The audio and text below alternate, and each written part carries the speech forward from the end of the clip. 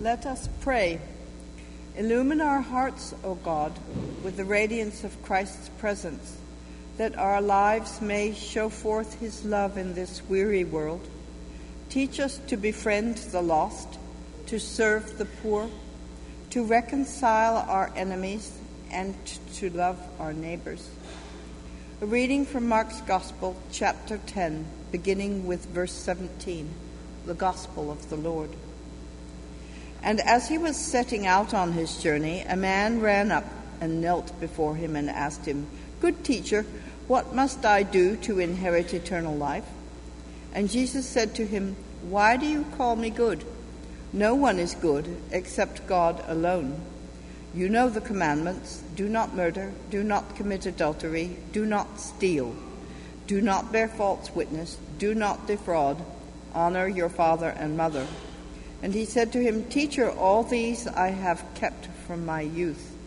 And Jesus, looking at him, loved him and said to him, "You lack one thing. Go, sell all that you have and give to the poor, and you will have treasure in heaven. And come, follow me." Disheartened by the saying, he went away sorrowful, for he had great possessions. This is the gospel of the Lord. Thank you, Jenny. If you have a Bible, I invite you to turn with me to the book of Colossians in the New Testament. Colossians chapter 4. We're going to be looking at verses 5 and 6 in just a little bit. If you have a pew Bible, it starts on page 1835. Well, it was a Friday night underneath the bright neon lights of the Las Vegas Strip. Like most nights, tens of thousands of tourists flooded the streets up and down Las Vegas Boulevard, inside and outside of the famous hotels and resorts that called that famous address their home. In the midst of this, tourists were constantly bombarded by sensory overloads of sights and sounds and constantly bumping into those who called Las Vegas their home. They were their taxi cab drivers. They were street performers. They were resort workers. And yet in the midst of this crowded mass of people, if a tourist decided to start walking north a little bit, a few miles, they would have noticed the crowd start to thin and the hotels lose a little bit of their luster. And eventually they would have seen a small, nondescript, two-story hotel called the Aruba, nestled between two wedding chapels, only famous because somebody famous was once married there 30 years ago. And if they wandered in, they would have seen something very different. They would have seen Las Vegas locals, not at work, but dancing. They would have wandered into Thunderbird Lounge, where on Friday nights, for as long as people could remember, Las Vegas locals gathered at this locals joint to go swing dancing. Well, I was there only for a few weeks, and I'd already become a local at the Las Vegas swing dance night at the Aruba Hotel. And there I actually met somebody even newer than me. We'll call her Kelly. So we had the basic, Las Vegas conversation. Where are you from? How long you been here? So what brought you to Las Vegas? And eventually my job as a pastor came up, and their countenance changed a little bit, and they basically said to me, "You may not like me then. I'm an atheist." You see, even though we just met and we're getting along quite well, some combination of their perception and their experiences has taught them that Christians maybe don't often like those that believe differently than they do, let alone love. And yet, the reality was she wasn't the first person I met to have the same sentiment, and it often actually went both ways. You see, over the next few years, I encountered a lot of the similar attitudes to what she apparently experienced before. Christians and non-Christians alike who seemed willing to assume the worst about the other. The reality is that mutual distrust and suspicion and fear can be common amongst those who call themselves Christians and those who do not. In our own context, in some way it's a reflection of our modern American culture of media-intensified polarization, which teaches people to view those not like them as people to be feared, or an enemy to be fought, or people to be avoided, people to be talked about or maybe talked over rather than just talked with. And yet the negative attitudes can't all be blamed on media. You see, years ago, one study by the Barna Research Group discovered that nearly 9 out of 10 young non-Christians, 87%, said that the term judgmental accurately described present-day Christianity. A lot of what my new friend Kelly had experienced could be summed up in a bumper sticker of all the hurt and frustration that sums it up into one phrase of people's interactions with many Christians. Jesus, save me from your followers. On the other hand, many who had become followers of Jesus have struggled to connect with friends and family members who don't share their beliefs, who see their view, maybe their embracing of Christianity as actually a rejection of them, a rejection of their culture, a rejection of their family, or a rejection of their ideals. And as their value systems change, often Christians find themselves feeling torn between faithfulness to Christ on one hand and honoring the wishes of friends or family members on the other hand, particularly when they realize that their acts of love for Christ are often perceived as a lack of love for the other person. Meanwhile, many who are Christians and finding themselves in spiritually mixed marriages find themselves torn between feeling like they have to choose between deeper intimacy with Christ on one hand and deeper intimacy with their spouse on the other. You see, in our highly polarized culture, where different views and choices are often interpreted negatively in each other, where past experiences and hurts often lead us to view others with suspicion, the question is, how do Christians learn to love well the non-Christian, those who don't share their love for Christ, those who don't believe what they do? We might think of it in our modern context, but it's actually a question that's quite literally centuries old. You see, in the Apostle Paul's letter to the Christians living in Colossae that we're going to look at, we actually find an answer. Writing to those inside of Christ's church, Paul gives them guidance for loving those outside the church. It's here in Colossians chapter 4, verses 5 and 6. This is God's word. Be wise in the way you act towards outsiders. In other words, those outside of the church. Make the most of every opportunity. Let your conversation be always full of grace, seasoned with salt, so that you may know how to answer everyone. What do we see in this passage? What's Paul saying here? Why is it so hard to live out? And how is it possible? Those are the three things I want us to consider this morning. First of all, what's Paul saying to us here? You see, in the Gospels, Jesus actually taught that all of God's commands were really an expression of the two greatest commands, to love God and to love people. And this commandment is no exception. See, what Paul is teaching us here is what it looks like and what it sounds like to love well those who don't believe the same as you do. In verse 5, Paul starts off by saying, be wise. Biblical scholar Dr. Jack Collins defines wisdom in the biblical sense as skill in the art of godly living. Or as John Piper puts it, it's knowing what to do when the rule book runs out. It's knowing how to become all things to all people without compromising holiness and truth. See, Paul is telling us that it matters how we live. It matters how we act and how we speak with each other, especially for those who don't share our own beliefs. And that's for a good reason. You see, it's not uncommon for Christians in the day that this passage was written to be seen in a negative light by those outside of the church because the ways they didn't fit their surrounding culture. For example, in those days, Christians were often viewed as atheists because they didn't serve any visible gods or statues. They were viewed as unpatriotic because they wouldn't burn incense in front of images of their emperor. They were viewed as immoral because they often met behind closed doors, leading people to spread rumors about what really happened behind those closed doors.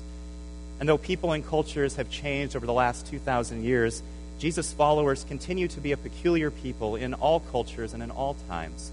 I mean, let's face it. Let's be honest with ourselves here, Christians. Christians are weird.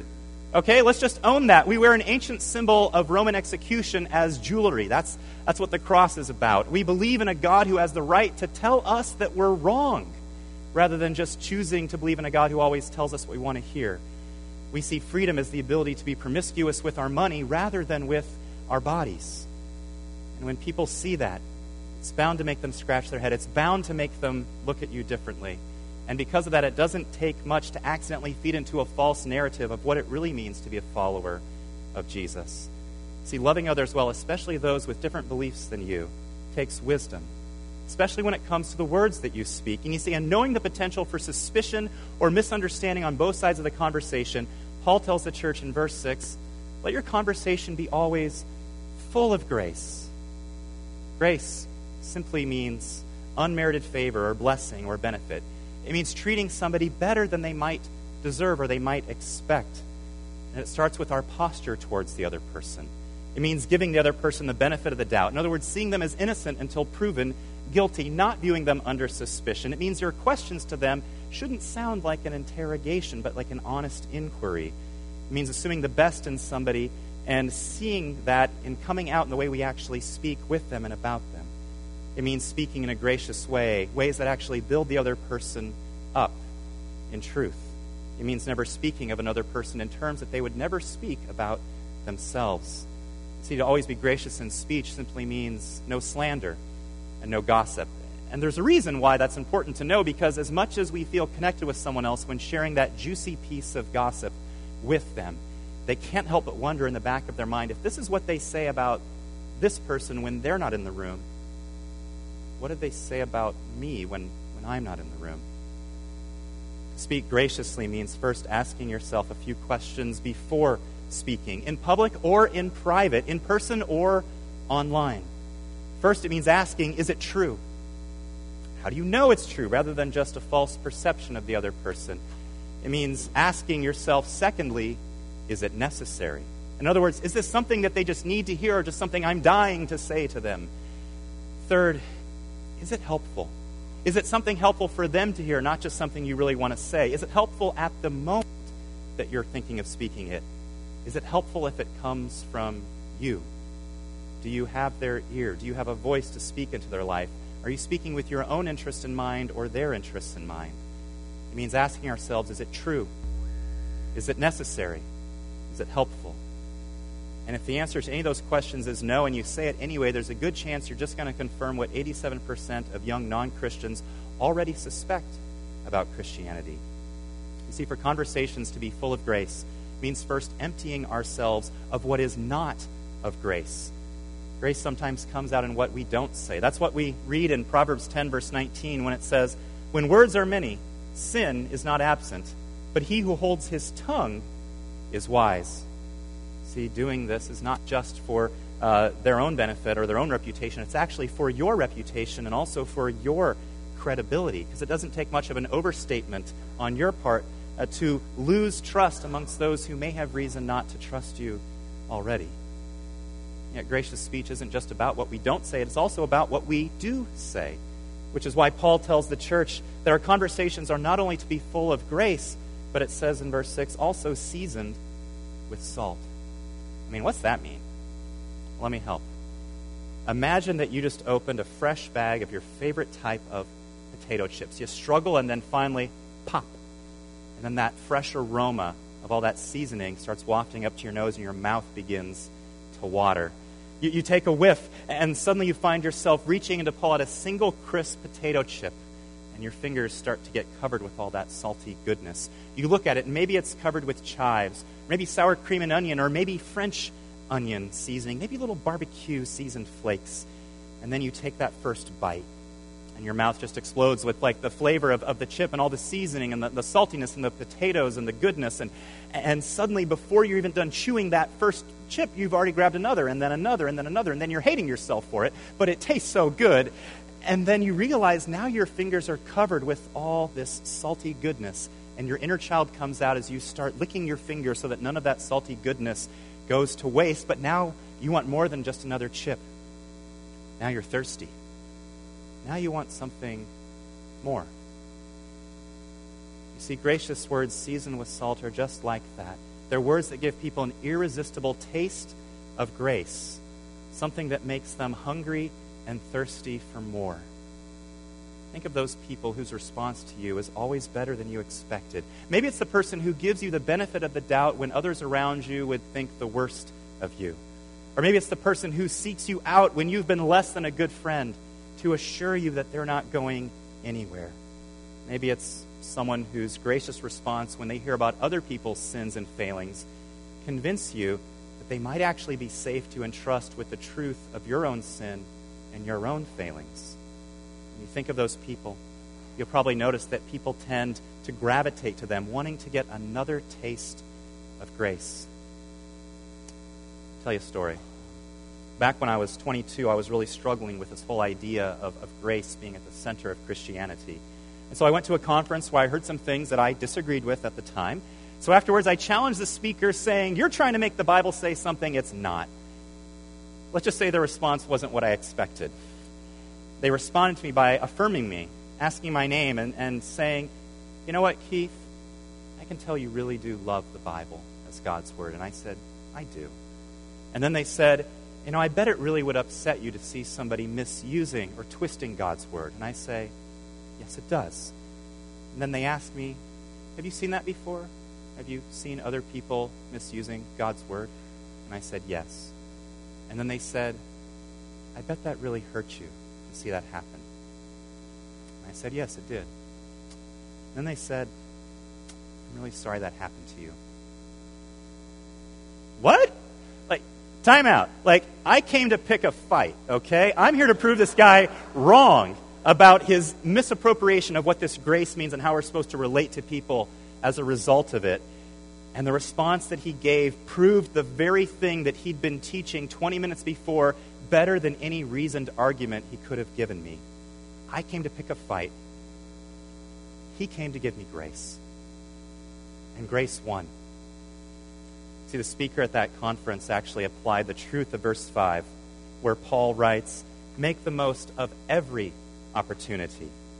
You see, what he could have seen as a battle to be fought, he saw as an opportunity to show me grace. What about you? Do you see your interactions with others, especially those of a different belief system, as an opportunity to show them grace? Maybe when you've been hurt by somebody, do you see the opportunity to show them the same radical grace and forgiveness that God has shown you in Jesus Christ? When you lose your temper, and maybe it's your child, or maybe it's your spouse, or maybe it's your sibling, or roommate, or coworker, or classmate, when someone else gets the worst of your temper, do you see the opportunity to humbly confess and seek forgiveness, showing them the freedom that grace actually gives you to not have to justify yourselves before others, instead be honest about your failings? And when you meet those who inevitably you'll eventually meet those who have reasons to fear and distrust Christians because of previous hurts, including distrusting you, do you realize that you actually have another opportunity in front of you? See, gracious speech seasoned with salt is actually what helps those with reasons to fear or distrust, or maybe who misunderstand Christians, the opportunity to learn to trust. Let me tell you a story. Mom will remember this one. When I was little, my neighbors had a little dog named Skippy. Skippy was an English Springer Spaniel, and I don't have a picture of Skippy, but we do have a picture of his doppelganger, who's up here, I think, on the walls. I think we have a picture of... There you go. So here I am, warm summer day, and I go over to see Skippy's owners because they had a video game system I wanted to play. They weren't home, so I just sat on the porch with Skippy and decided I was just going to sit there for maybe 15, 20 minutes and just keep on petting Skippy, because dogs like that kind of thing, right? Especially with really awkward little kids that they don't know that well, petting them. So the next thing I know, I hear this, and I'm like, what is that? And I turn just in time to hear a woof, just as Skippy lunges forward and bites me in the face, just below this eye. You can still see the scar if I look carefully. You can only imagine the horror on my mom's face when, her son comes home, saying, oh, whatever I was saying. I don't know. It was a long time ago. And yet, from that moment, I found it hard to feel comfortable, not just around Skippy, but really around any dog. See, every time that I saw a dog, I didn't see what you see in this picture. I saw what you see in this next picture we're going to show you. You see, a playful bark was interpreted as a threat after that moment. Jumping up to greet me was interpreted as an attack. You see, you know how dogs sense fear? Well, because that's what I had in my mind up there. Let's just say they had a whole lot of fear to sense, and that probably made things worse for my interactions with dogs.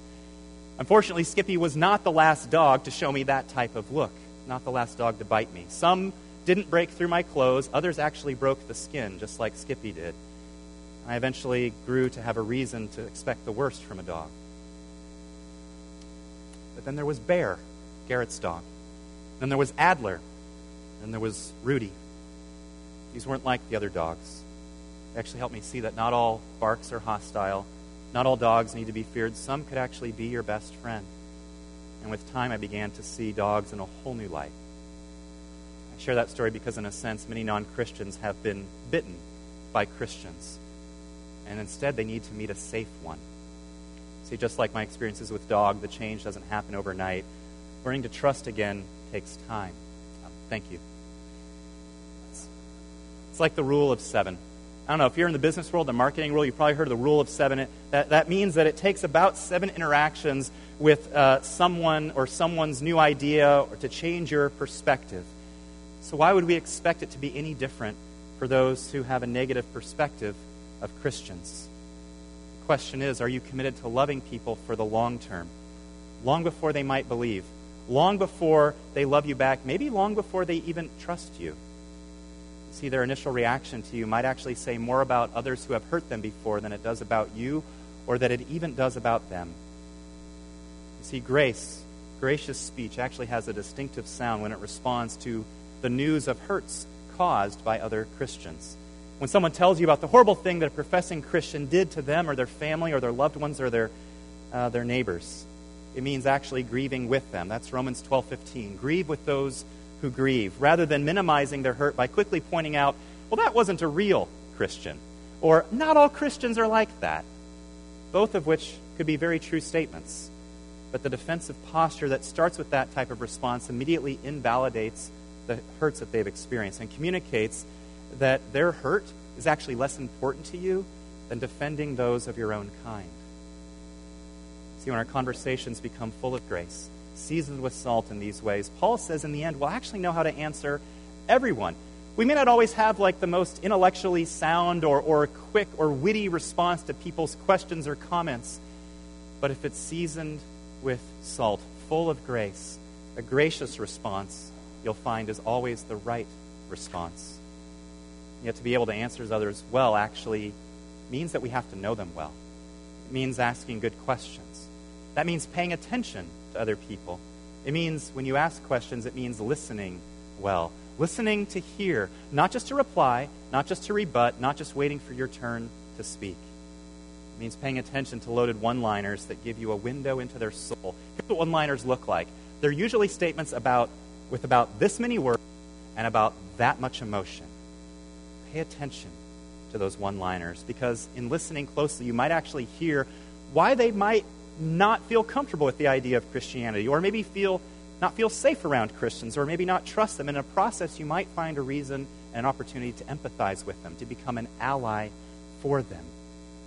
See, Christians are called to love non-Christians through a gracious posture, coupled with gracious speech that gives people an irresistible taste of the goodness of grace offered in Christ, that actually breaks down walls of suspicion and misunderstanding and actually starts to heal past wounds. Why doesn't this come naturally? Why do we struggle to live and to love this way? Well, for one, it's because we tend to reduce love for the non-Christian to simply a personal appeal to become a Christian.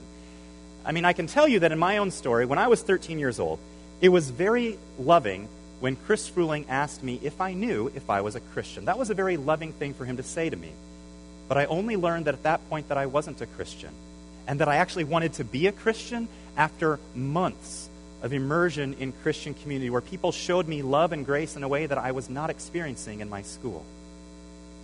And yet reducing love to an evangelistic appeal may not be the largest obstacle to loving well our non-Christian friends and family members. You see, Paul's instructions in his letter actually assume that people are already in vital, healthy relationships and interaction with those outside of their faith community. Paul's instructions in his letter tell us that maybe the greatest obstacle to keeping Christians from loving non-Christians is that, well, today, relatively very few of us actively pursue meaningful relationships with those who are outside of our faith.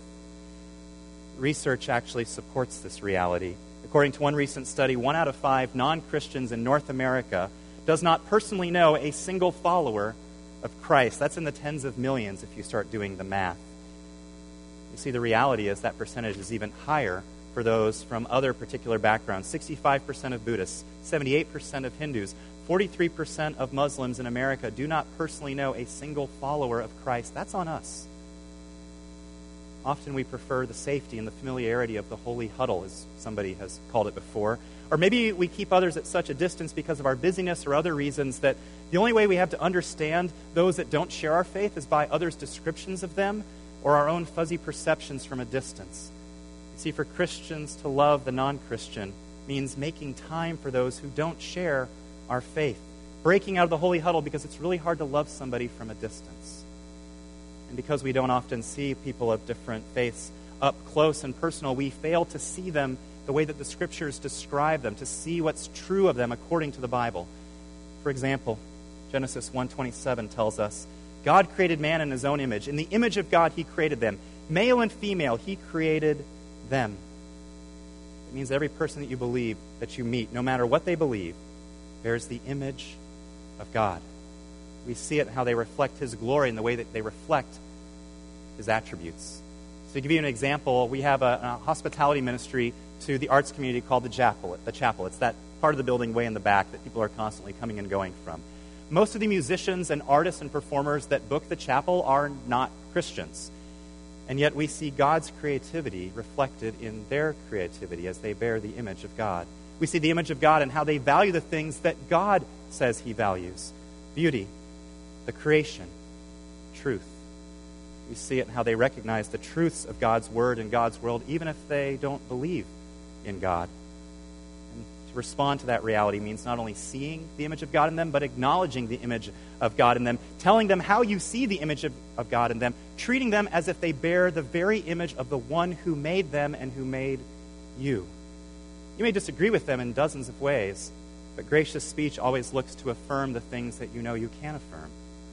And because we fail to see the image of God in other people, instead we often take our cues for how to relate to them and how to see them from our broader culture, which we talked about a little bit earlier. We all know something about culture. Parents know about culture. When I was a kid, my parents didn't want me watching certain programs that were on TV because they knew that I learned by immersion.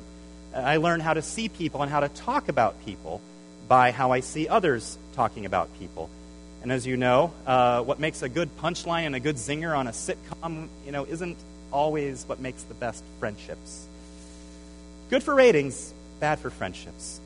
You see, many of my parents' generation were actually concerned about the media influencing how my generation would learn how to see and relate to people. In the same way, now that I'm grown, I'm talking to a lot of my friends and my peers, and I find out that they're all concerned about how the media that their family members consume will influence the way that they see and they speak about others who are not like them, whether it's the political rhetoric they hear from their elected officials or from partisan news sources. And yet for many, maybe the obstacle to loving the non-Christian well is that we fail to see a non-Christian the way Jesus sees them. See, in our scripture reading, we heard about a man that we often call the rich young ruler, what Jenny was reading. Jesus is talking with him, and he asks Jesus what it would take for him to have eternal life. So Jesus eventually tells him that he needs to part ways with his functional God and follow him. But the rich young ruler wouldn't do that. He would not believe. He was not ready to become a Christian. And yet in Mark chapter 10, verse 21, we see that Jesus' response to him, knowing that, is this. Jesus looked at him and loved him, seeing the image of God in him, but also being fully aware that there was something in this ruler's life that they loved more than Jesus, that they were in bondage to, that was actually keeping them from following Jesus, that actually kept them from loving others, in this person's case particularly, that kept them from loving the poor in their midst. See, in this particular case, it was his money that was that obstacle, but it could be any number of things for any number of us or those that we meet. And yet in love, Jesus showed him a mirror. He reflected to him what was true about him. He showed him the power that his money, that his idol actually had over him. He showed him that even though he was willing to do all of these good religious things that he was happy to tell Jesus that he had done, it was only so long as he could hold on to his functional God, his mammon, the thing that he was trusting his wealth to give him life. You see, what Jesus shows us in Mark chapter 10 is that love is not indifferent to the plight of others. Sometimes love holds up a mirror. Sometimes love pushes back against others. And yet, ultimately, Jesus shows us that love does not withhold itself based on belief. Jesus looked at him and loved him. How about you? As a Christian, how do you see non-Christians in your midst? Do you love them? Do you see them the way Jesus sees them? Do you treat them the way Jesus treats them? Do you only see them from a distance or up close? Do they sense from you the aroma of grace? Do interactions with you give them an irresistible taste of grace? These things are worth asking because as Paul says, as Paul implies from his letter, grace in speech presupposes that there's already grace in a person's heart. Or as Jesus says in Matthew 12, verse 34, out of the overflow of the heart, the mouth speaks. What do you see in your heart? Do you see grace there? Do you have love for the non-Christian? If not, how does that change? How does this kind of love become possible? Well, as a Christian, the way that we learn to see and to speak to non-Christians in a way that actually gives them a taste of grace and actually makes them hunger and thirst for more is by reminding ourselves of what made grace taste so good to us in the first place. What makes grace taste so good to you? If you're a Christian, remember how God loved you before you believed, how grace first came to you. If you need a reminder, we have one in Romans 5, verse 8, which says, "But God demonstrates his own love for us in this. While we were still sinners, Christ died for us." While we were still sinners. In other words, while we were still spiritual outsiders, at best indifferent to God, at worst maybe even hostile to God or those who represent him. In other words, in the midst of our own self-righteousness, a self-righteousness that maybe we recognized and maybe we did not recognize, while we were still bent on trying to be our own God, live by our own rules, while we were still busy trying to be our own Savior, trusting in our own spiritual resume rather than Jesus' perfect resume offered on our behalf, while we were living in bondage to would-be saviors that can never deliver what they promise. In the midst of that, how did God show you his love? Well, first, he crossed boundaries of comfort and privilege by coming into this world. He endured people's misunderstandings, their ridicule, and even their hostility. But most of all, he endured the cross, the ultimate image of what man thinks of God and of what God thinks of man. You see, the night before in the Garden of Gethsemane, as Jesus contemplated what it would take for grace to come to you, he asked God the Father if there was any other way besides the cross, if there's any other way besides God having to live, Jesus having to live the life that you should have lived but couldn't. Any other way but him having to go to the cross to die, to pay the penalty for your sins. If there's any other way besides the cross. And God the Father said, no, there is no other way. And so Jesus had a decision to make. He looked to you, knowing all of your sin, all of your shame, all of your fear, all of your failings. And then he looked to what would need to happen on the cross to do something about that. How he, being innocent, would have to be punished as if he were guilty. Experiencing abandonment because God cannot look upon sin. And there on the cross, Jesus would have the sin of all of those who had trusted him placed upon him. And knowing that those that he would die for would constantly stumble, constantly fail, constantly hurt him, and often forget his grace. He looked to your need for grace. And he looked to what it would cost him to meet that need. He looked to you. And he looked to the cross. Then to you, and then to the cross. And then he looked to the Father and said, let's do this. Not my will, but your will be done. Friends, Jesus showed the greatest love and grace for you when you did not believe in him. To change your heart, to show you his love so that you can show that same love to others, to those who do not yet believe. See, before grace ever comes through us, grace must first come to us.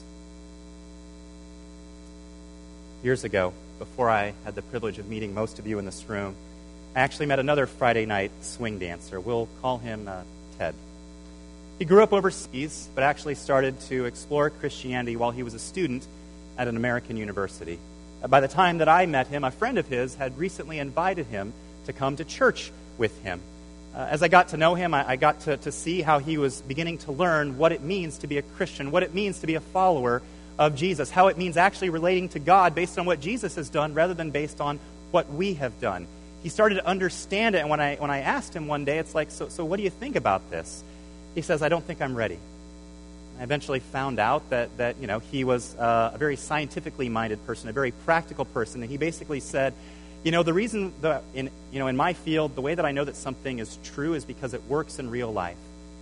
And the reality is they had never seen grace at work in their life, not with their family, not with their friends, not in their school. But then something happened. They really blew it. They really hurt something. They really did wrong, and they hurt a friend, a really good friend. In fact, it was the same friend that first brought them to church with her. And now he knew what was coming next. He'd seen it happen countless times before. He knows how this story goes.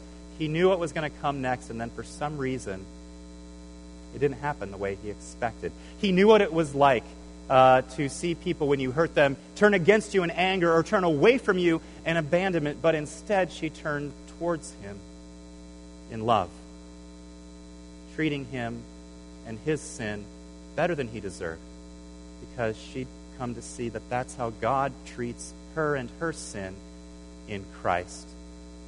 And it was in that moment that he looks back on as when grace became real, because he saw that grace worked. And actually seeing grace at work with the person that he could see helped him to believe that the offer of grace from God was true from the person that he could not see. And then suddenly grace started working on him. It started changing him. It started enabling him to love the way that he was loved. It started creating this uncontrollable desire for others to experience this grace, to learn how to translate this grace into other people's lives, into other cultures, so that others could experience what he had experienced. He became brand new. It was a beautiful thing. The reality was he had experienced grace. He had seen the love of God through the grace of another. And what you would see now if you had met him was somebody who treats others better than their sins deserve, who's learned to give people the benefit of the doubt, who desires to show the aroma of grace, to give people an unresistible taste of grace, that they too might find out that there's a God in heaven that wants to relate to them the same way. May the same be true of us in this place. Let me pray. Father, we thank you for the grace that you offer to us in Christ. Father, we thank you that by grace you actually choose to relate to us better than our sins deserve because of what Jesus did. Father, in many ways we struggle to love other people well. We struggle to love people well that believe the same thing that we do, and in many ways, Father, we fall short of your call to love our neighbor when that neighbor is somebody who is not already a Christian. Father, forgive us for the ways that we have sinned against our brothers and sisters in Christ. Father, forgive us for our lack of empathy for those who have been wounded by our brothers and sisters in Christ. Father, forgive us for forgetting your grace. Remind us of your grace, even as we come to this table, that it may overflow in our lives, that everywhere that we go, we can give people an irresistible taste of grace. May we be the aroma of Christ, even as we come to this table that reminds us of what Christ did. We pray this in Jesus' name. Amen.